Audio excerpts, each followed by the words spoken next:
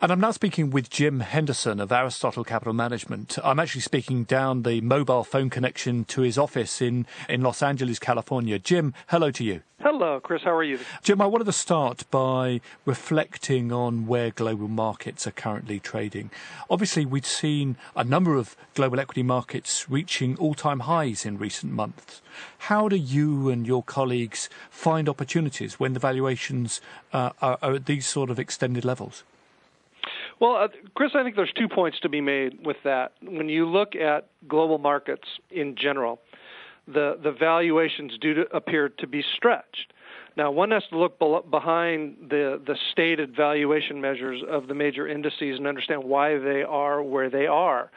Since 2008, there's been a tremendous inflow in capital into passive index funds.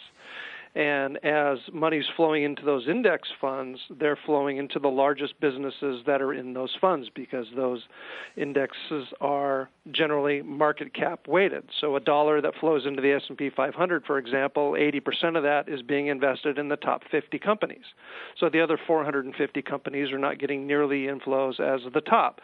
So that tends to skew the data in terms of valuations. Yes, some companies within the major indices, and this is true with most indices around the world, they're all market cap weighted indices, is going to skew it towards the very largest of the businesses and leave the others behind.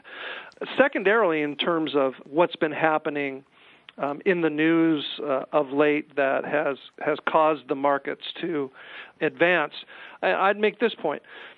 Markets can move and sometimes move very, very quickly in reaction to news that's either real or expectational in nature. Underlying business values, however, change much more slowly.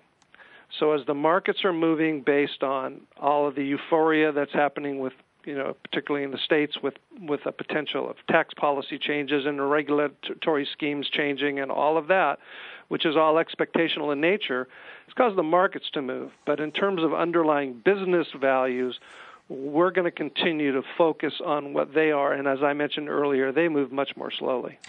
And the point of active versus passive is a really important one, Jim. Obviously, if most of the money is going to the top 50 securities, the other 450 stocks in the S&P are going to be less well researched, which means that there's great opportunities for you and your colleagues to find more attractively valued companies. I agree, and I use the S&P as an example, but obviously there are other companies outside of that benchmark and others that are in that same boat. There are still tremendous opportunities for us to find good companies that we think over the next 3, 5, 7, 10 years will be able to achieve valuations that we see on a normalized basis, meaning when they're operating more near their capacity, what their valuation should be. So no, we are not short of ideas. But of course, at the same time, we're going into an interest rate increasing cycle in the US. We've seen a couple of rate rises in 3 months, which by recent history is extraordinarily rapid. And some commentators are saying we're likely to see 2 or maybe even 3 increases in the rest of the year. What impact does that have on your opportunity set? It really does not, and I'll tell you why. Yes, there's been 2 increases by the Fed. Now, remember, there were 0 increases for an extended period of time. So interest rates had been operating at what I would characterize as a subnormal area when you have the 10-year Treasury at 1.5% in the U.S. and in other places around the world, 0. Those are not normal rates. When we look at a business in terms of from an investment posture, we're looking at them and valuing them based on more normal business environment. So when we're taking a look at what interest costs may be for a business, it's not, essentially 0 today. It'll be higher at some point in the future. When we look at net interest margins that banks are achieving now, that's not normal.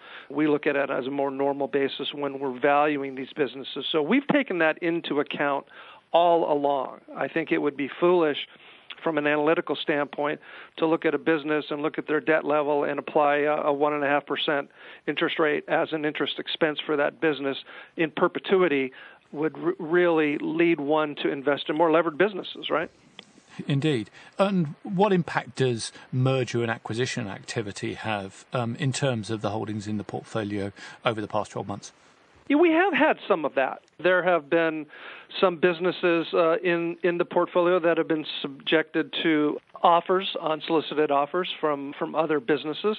Time Warner, for example, was offered to be acquired by AT&T. That is still in flux right now. We had another company called Danaher that split into two different parts.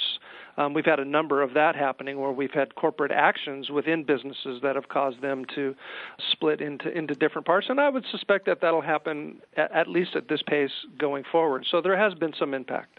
But you don't feel that that represents a peaking of the economic cycle and that life might be, from a growth perspective, tougher going forward? No, I don't think that it is indicative of a peaking of the economic cycle. I think it is reflective of the fact that we are at very, very low interest rate environment right now, that funding is inexpensive, and there's an expectation that that funding cost may go up. So you may see a little bit higher M&A activity today because of that. So it's people taking advantage of the opportunity now because it might not be there tomorrow? Correct. Good. Jim, that's been really, really interesting as ever. We're very conscious of the effort you've made to speak to us this afternoon, so thank you for that, and look forward to seeing and speaking to you again soon. It's my pleasure. I look forward to it. Thank you, Jim. Thank you.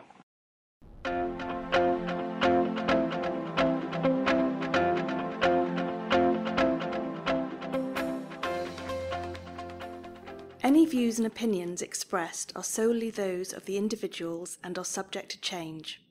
Where individual securities are mentioned, they do not necessarily represent a specific portfolio holding and do not constitute a recommendation to purchase or sell. Please be aware that past performance is not indicative of future performance. The value of an investment may fall as well as rise, and you may get back less than you invested. Returns on equities cannot be guaranteed.